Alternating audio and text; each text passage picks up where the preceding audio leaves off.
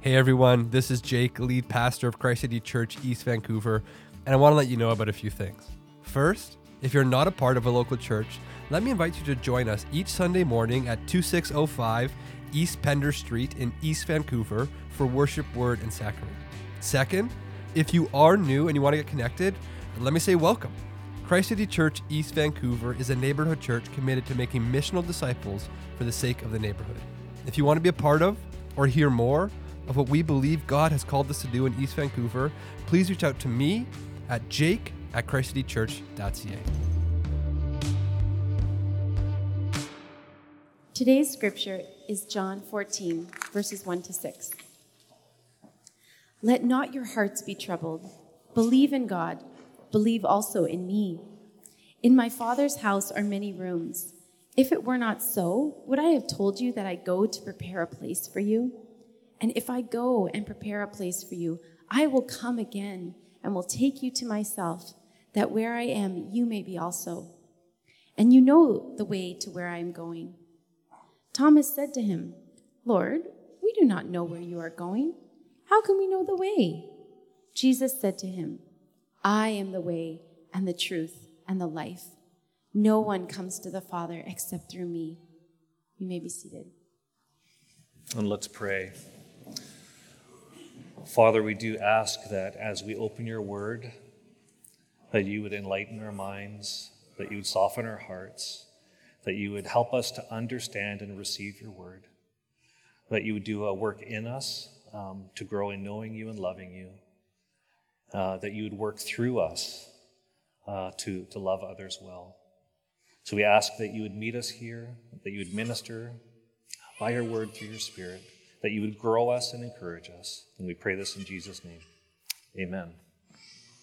We are in week 3 of our Advent series in the Gospel of John. And today we enter the Christmas story from a unique vantage point. From a point in the story that actually comes years after that first Christmas. Gone is the baby in the manger. The wise men, they've long returned home. And Jesus is now all grown up, having spent 3 years leading his followers, teaching what it means to be part of God's kingdom, demonstrating that reality with great power and miraculous signs. And now he's gathered with his disciples around a table, and they're celebrating a meal that would foreshadow Jesus' death on the cross. And as we look at this story, we're going to look at 3 things this morning. We're going to look at troubled hearts, present help, and future hope. Let's begin in verse 1. It says, Let not your hearts be troubled. Believe in God. Believe also in me. Now, as mentioned, at this point in the life of Jesus, the disciples had been following him for about 3 years. And they had seen miracles. They had experienced miracles. They saw the crowds grow. Multitudes clamor just to get a glimpse of Jesus. Excitement was growing in their midst. And now just even prior to this evening where they gathered, they had just seen Jesus enter Jerusalem amid the shouts of the people. They cried out, Hosanna! Blessed is he who comes in the name of the Lord, which was essentially welcoming him as king. You see, momentum was building. Their movement was growing. There was anticipation building. The disciples, they're wondering, what could be next? What could be next? And we know that some of them, they were expecting that Jesus would soon take the next step in his kingdom plans. That he would take the throne of Israel. That he would challenge Roman rule. And that he would bring Israel out from under Roman oppression. We know this because even at that meal, they were arguing amongst themselves. They were clamoring for power. They were fighting to say who would be greatest in this kingdom. But not long into this meal, they would begin to see that they were reading the situation all wrong. See, what they anticipated was not unfolding before their eyes. First, it would be talk of a betrayer in their midst. One who would turn against Jesus for his own selfish gain. And then Jesus, he speaks of leaving them. And not just leaving them, but leaving them and saying that none of them could follow. And then finally, Peter steps up and he says, if you go, I'm going with you. Responding to Jesus' message, he says, I'm determined to follow you wherever you go. But Jesus gives him a dose of reality. That, before they would even make it to morning, Peter would deny him 3 times. How's that for a dysfunctional family gathering? Now, for a moment, think about all of that. Think about all that has happened. Think about all that the disciples had been through. And put yourself in their place. See, some 3 years earlier, they met Jesus for the first time.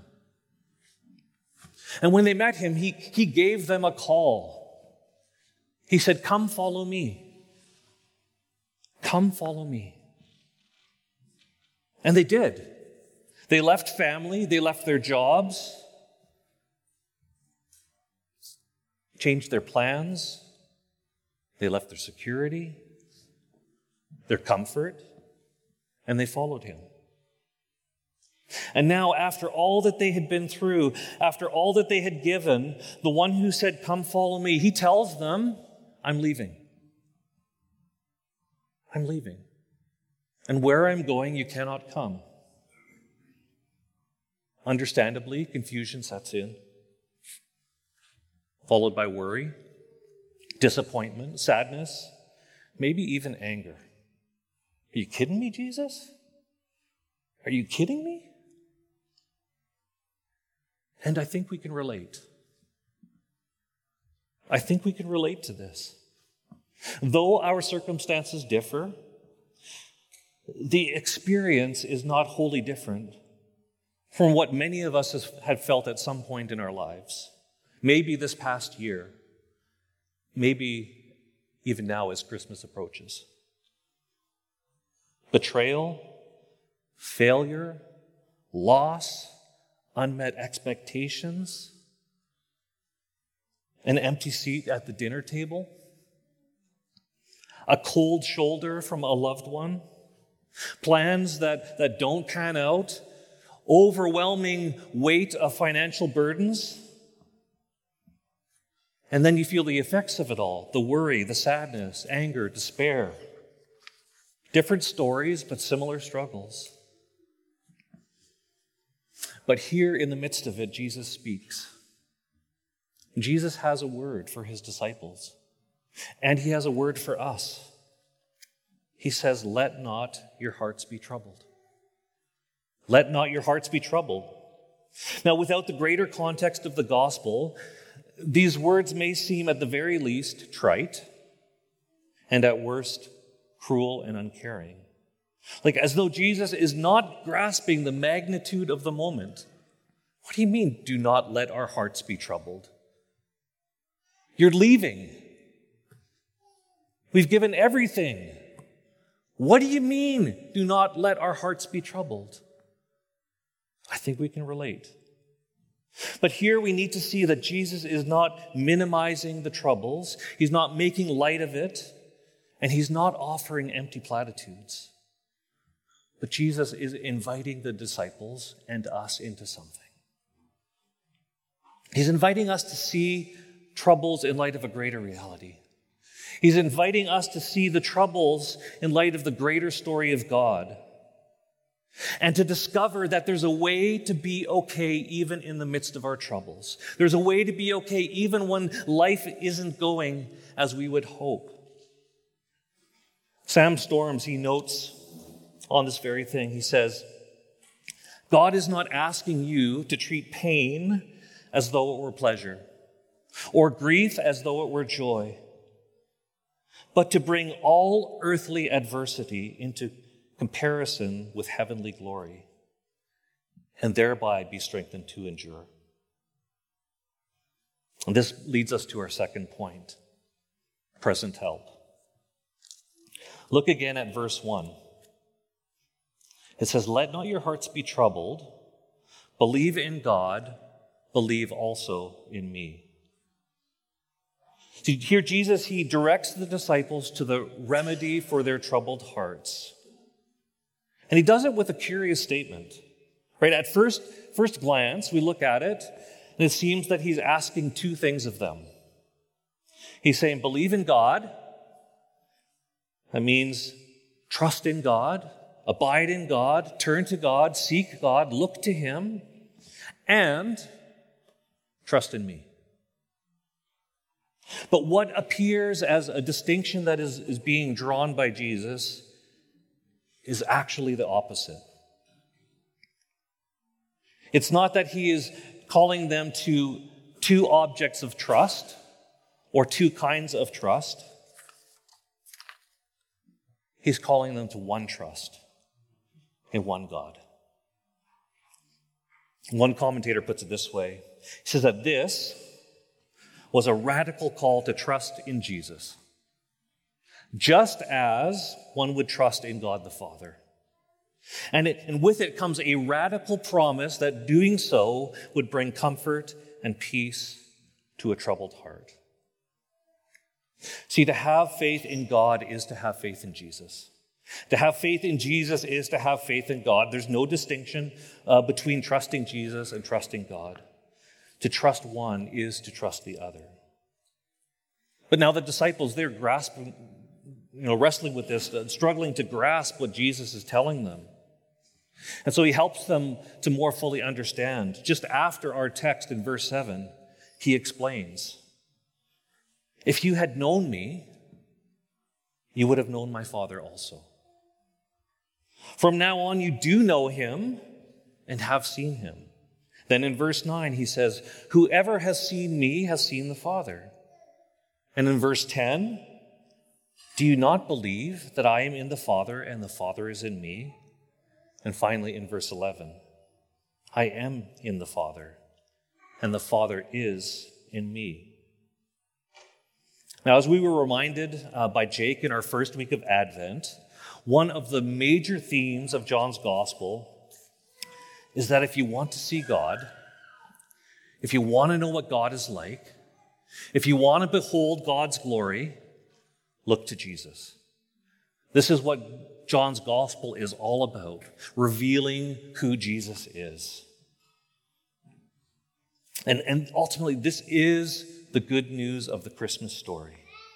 That in the very real person of Jesus, a historical figure who was located in a specific time, in a specific place, that he was in fact God incarnate, God in flesh, or as Eugene Peterson paraphrases, God moved into the neighborhood. You see, in Advent, we were reminded that God, the transcendent, became immanent. God, the invisible, became seen.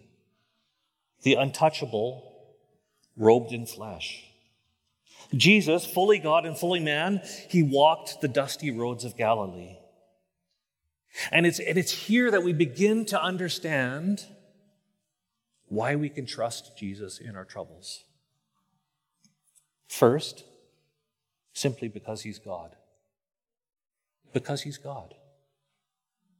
And as God, he is sufficient for our troubles. Puritan preacher Thomas Brooks says this, that God hath in himself all power to defend you, all wisdom to direct you, all mercy to pardon you, all grace to enrich you, all righteousness to clothe you, all goodness to supply you, and all happiness to crown you. Can I get an amen? See, Christ City, in all our troubles, in all our deficits, in every need, in every bit of life that overwhelms, Jesus says God is sufficient. Jesus says, I am sufficient. He lacks nothing. He's able to meet whatever need you or I might have. The prophet Jeremiah, he agrees. Jeremiah 32:17, he says, "Oh, Lord God, it is you who have made the heavens and the earth by your great power and your outstretched arm." And then he goes on to say, nothing. Christ City, say it with me. Nothing is too hard for you. Now, it's one thing for someone to have the means, the ability, the resources to help. But it's another thing for that person to be willing. Recently, in the news, it was announced that Taylor Swift became a billionaire. And as I read the news article, I admit that for a moment, this thought crossed my mind. Wouldn't it be nice to know her? Wouldn't it be nice to know her? To know somebody with such deep pockets? Come on, somebody else had that thought. Well, wouldn't it be nice to know her? She's a billionaire. The problem is that because I don't know Taylor Swift or Jeff Bezos or Bill Gates, their resources are of no help to me. Because I don't know them. Because they have no sense of what I need. And because there's no relationship, they have no personal concern for my needs. See, though the resources are there, I have no access to them. And in this, I think for some of us, we easily understand this idea that God has the resources, that God has deep pockets. I think we grasp that. We understand that God is sufficient. Right? We can hold on to this idea that God is powerful, that He's able to help. But in the midst of our troubles, we wonder if perhaps God has lost sight of us. If perhaps maybe He's a little more distant than I had imagined, a little more removed, a little more unaffected by my suffering. See, we can have no trouble believing that He can help, but I think in the midst of our pain, in the midst of our suffering, we wonder if He wants to. This past year, I've been doing biblical counseling, and in cases that I've read about, and with people that I've sat with, a common theme often comes up. The person will say, "No one knows what this is like. No one can understand what I'm going through. No one's been through what I have been through. I'm all alone in this." And to a certain extent, there's a measure of truth in this. We have to acknowledge this, that the circumstances of our lives and our suffering is never identical. Right? Our capacity, our responses will be different, even if circumstances are identical. We cannot perfectly know the fullness of one another's trials and suffering. And in this reality, we may feel alone, without anyone that can truly identify with what we are going through. But, as we saw last week, there is one who knows us. There is one who identifies with us, right? In John's Gospel, in John 3:16, we saw that God was moved by love. That God loves us. And that love has brought compassion for us. So much so that He would send His Son into suffering. That He would send His Son into a dark world. That He would send His Son into a world that's wrecked by sin and full of suffering and hopeless. God, He took on flesh. He laid aside His glory and power to become vulnerable. He became like us, identifying with us. Not knowing only intellectually what it's like to be human, but knowing it experientially. He exposed himself to humanity's temptations, trials, and suffering. He knows what we're going through. I mean, just think about what life was like for Jesus. Reflect for a moment what life was like for Jesus. Born in poverty, threatened by genocide. As a result, he and his family would become refugees. They would leave their home and travel to a faraway place as refugees. He would return only to be challenged and criticized relentlessly by his own people. Who are you to say these things? Even his own family would count him crazy. Then he would be betrayed by one of his close followers, denied by one of his closest friends, falsely accused, beaten, spit on, tortured, and condemned to die on a Roman cross. Isaiah describes him as a man of sorrows, one acquainted with grief. I think he knows what we're going through. I think he understands. I think he knows our trouble. I think he knows our suffering. And this is good news for us. But there's more. Not only does he know our suffering, not only has he suffered with us, but he suffered for us.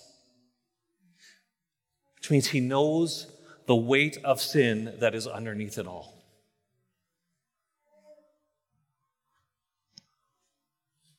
He received the punishment that we deserve so that we could be free from that sin, so that we could have hope in our troubles as we're reconciled to God and set free to discover the fullness of life that only God can give us.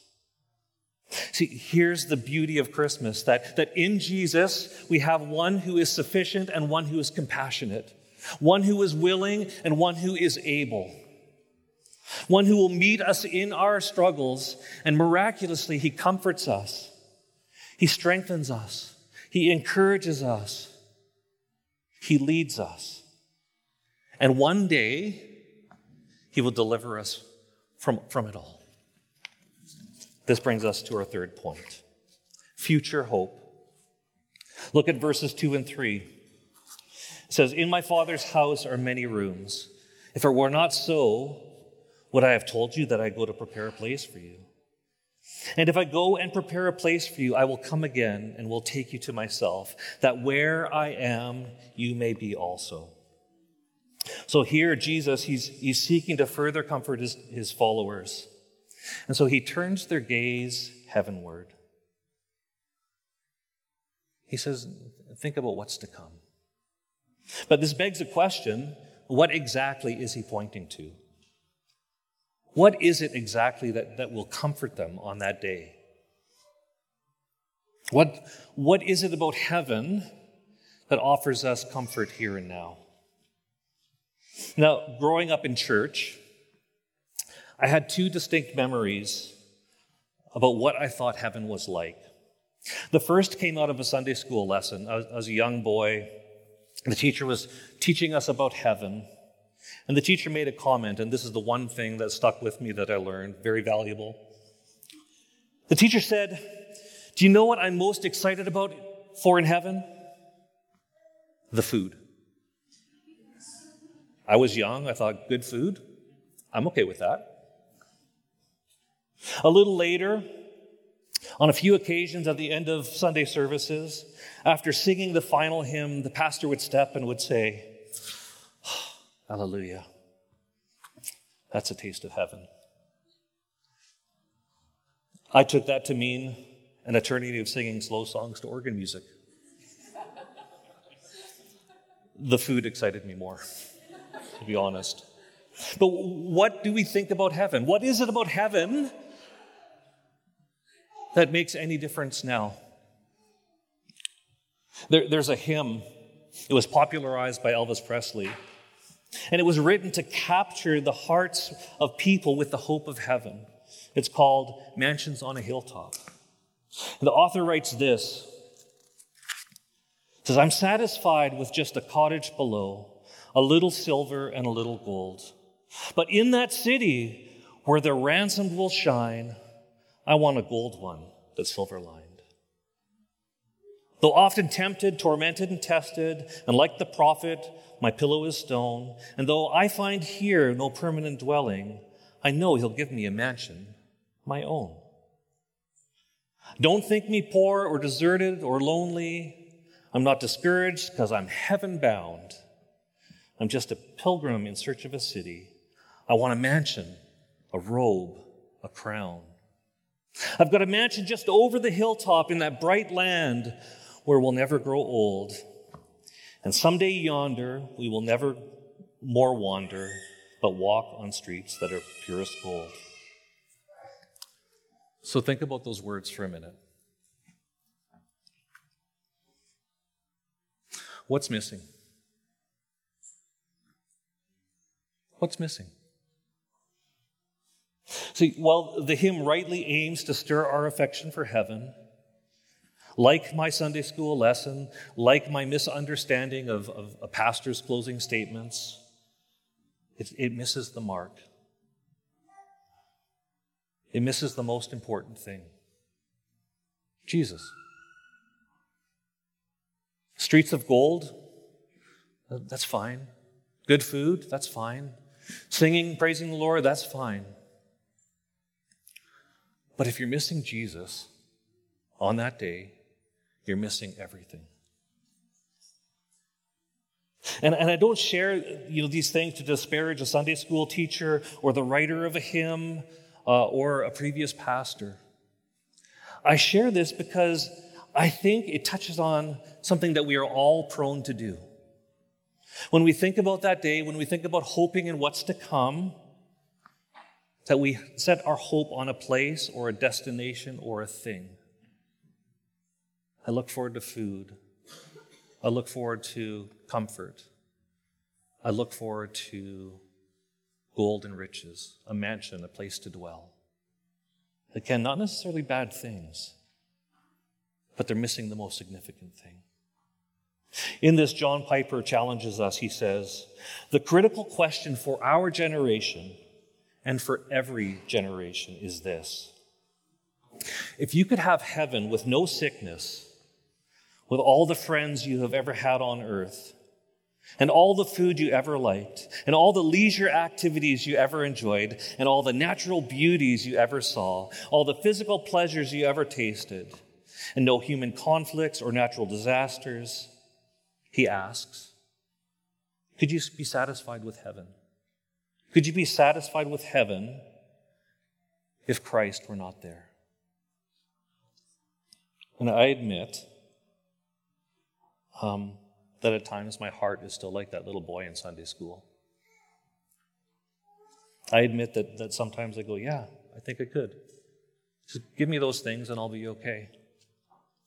And if our hearts say yes to this, let us know that we are fooled. We are fooled by believing that even one of those things, let alone all those things, would satisfy us. Even for a short span in this life. We are completely fooled if we believe that. See, history, and perhaps our own experience, has shown that even the fullest and most perfect life that we can build will never be enough to satisfy our hearts. Invariably, if we seek our satisfaction in anything other than Jesus, no matter how good, noble, or beautiful it is, we will always find ourselves longing for more. More money, more security, more appreciation, more pleasure, more comfort. We'll always need more. It's because we were made for something more than these things. On this, one commentator notes, he says, the soul's deepest thirst is for God himself, who has made us so that we can never be satisfied without him. See, if we place our hope in heaven and believe that heaven as a place will satisfy us and deliver us from our troubles, we're going to be disappointed. Because the only thing that can meet us in our troubles and satisfy our hearts is the Lord Jesus Christ. That's it. And when Jesus says, I am the way, the truth, and the life, that's what he's teaching us. He's teaching us that true life, true satisfaction, fulfillment, flourishing, even as troubles abound, is only found in him. Only found in him. Will we look to him? Will he be the one that we look to in our troubles? Will he be the one that we hope in for eternity? Will he be the one that we look to satisfy our hearts? Or like many at Christmas, who are enchanted by the lights and the stores and the sale signs, continue to strive after other things? Where will you look at this Christmas? What will you turn to? Who will you trust in? A story is told of a little boy who lived in a small trailer in a rundown trailer park. One day, while playing with a friend in his little 2-room trailer, the friend asks, "Don't you wish you had a real home?" And the boy paused. He thought for a moment. And then he replied, "Well, we do have a real and actually very good home. We just don't have a house to put it in." See, the boy understood the difference between house and home, and just as Jesus wants us to see the same thing, that our true home in this life or in the life to come is found in him, not in things, in places, or things like that. And when Jesus speaks of his Father's house with many rooms, it's language that highlights relationship, not stuff. It points to intimacy. It's language that is intended to shift our focus from what to who, to Jesus. And today he's inviting us on this third Sunday of Advent again to turn to him, to bring our troubles to him, and to set our hopes in him. This Christmas, in whatever place we find ourselves, whether this is a time of joy or a time of sorrow, may we incline our hearts to Jesus. May we trust him as our present help, look to him for our future hope. May we live now in light of who he is and what he's done and what he will bring about on the day when he returns. Let's pray. Jesus, we wonder at who you are, God and man, God in flesh dwelling among us, God entering into our sorrow, into our suffering, identifying with us, knowing us, and saving us. Lord Jesus, we praise you.